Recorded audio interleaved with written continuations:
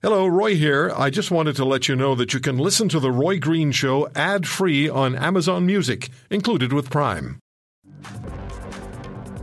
Can I just start with the vaccine? A lot's been said about this study, which suggests that one jab of I think it's the mRNA vaccine, one jab 12 weeks out is still 90% plus efficacious.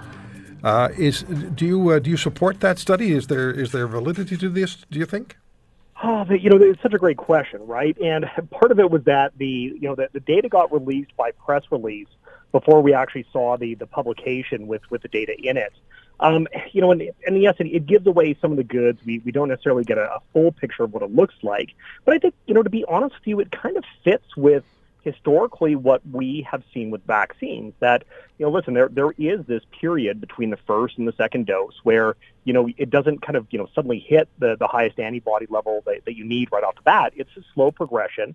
And at some point, kind of post-vaccination, you hit a peak. And that's, again, where we want to look at when we start to give that second dose. So I think it maybe doesn't fully assuage everybody's fears about the extended delay between the first and second dose, but it provides a little bit more context to say that, this was in fact, I think, a very informed choice by the people that made it, and they actually end up being probably a superior strategy than the shorter dosage. Now, what do you make, Dr. Kindrachuk, of the concept, the idea of mixing and matching vaccines? What do you make of that? Yeah, so listen, this is something we've been talking about probably since mid-2020. And really it was born out of this idea of what happens if we hit supply issues, and not necessarily in North America or Europe, but when we start going out to the rest of the world where we have really high population density, and we have some limitations in regards to to freezers and ability for access, can we go to a mix and match strategy? And when we look at what the vaccines are and what they're meant to do, if we look at, say, AstraZeneca, and then we look at the mRNA vaccines, they're using two different technologies, but they're essentially delivering the same portion of the virus to our immune system.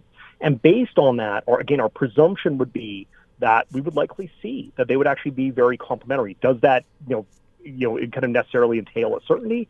No, but certainly it would give us, I think, a lot of confidence that we should likely see some good data from that. So we know provinces have changed AstraZeneca vaccine protocol. In Manitoba, where you are, they'll give the AstraZeneca to those who received it as the first dose, I understand.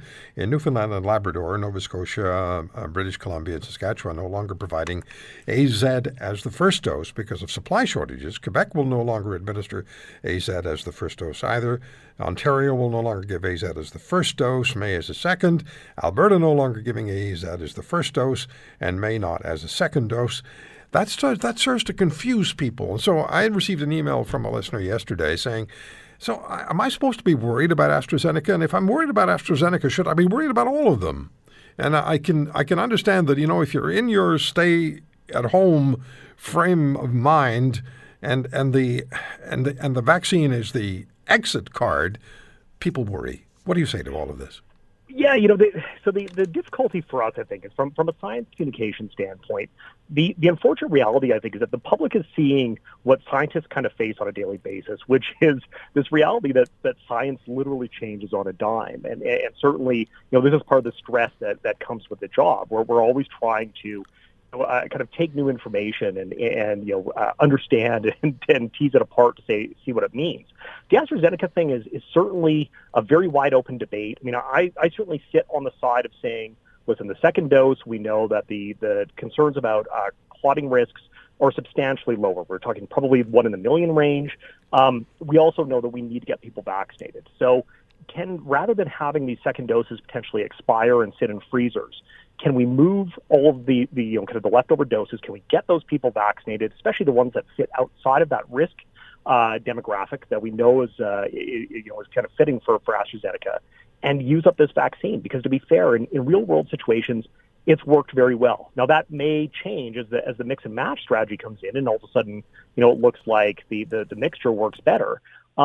but let's not assume anything right now. And let's try and figure our best way out of this in the safest way possible. And that's what we're doing. I mean, that's what you're doing in the medical profession and in the scientific world.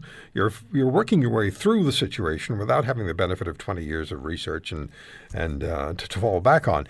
Now, I think if we never hear the word variants again, it would be too soon. But we are where we are. Are we getting a leg up on this variance issue as far as COVID-19 is concerned?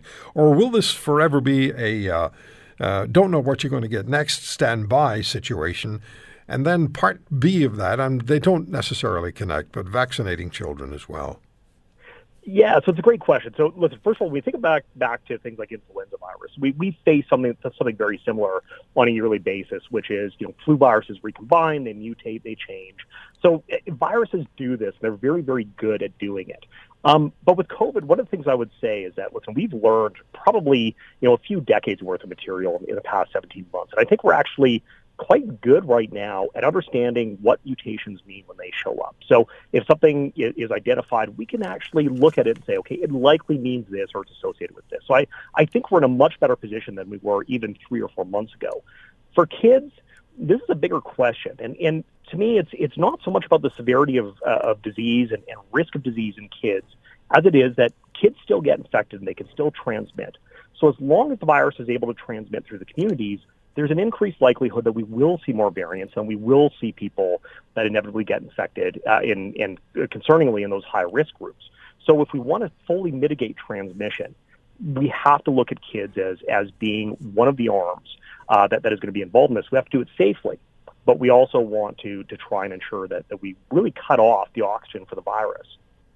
Okay, final question for you. You're in Manitoba, and so now emergency measures in place again.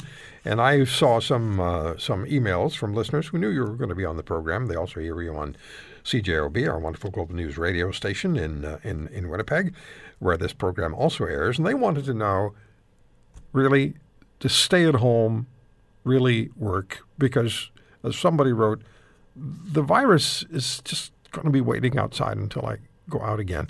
So does stay at home really work? What's the answer to that question? It does. And what we have to remember is that viruses require us and require our cells to make more copies of themselves.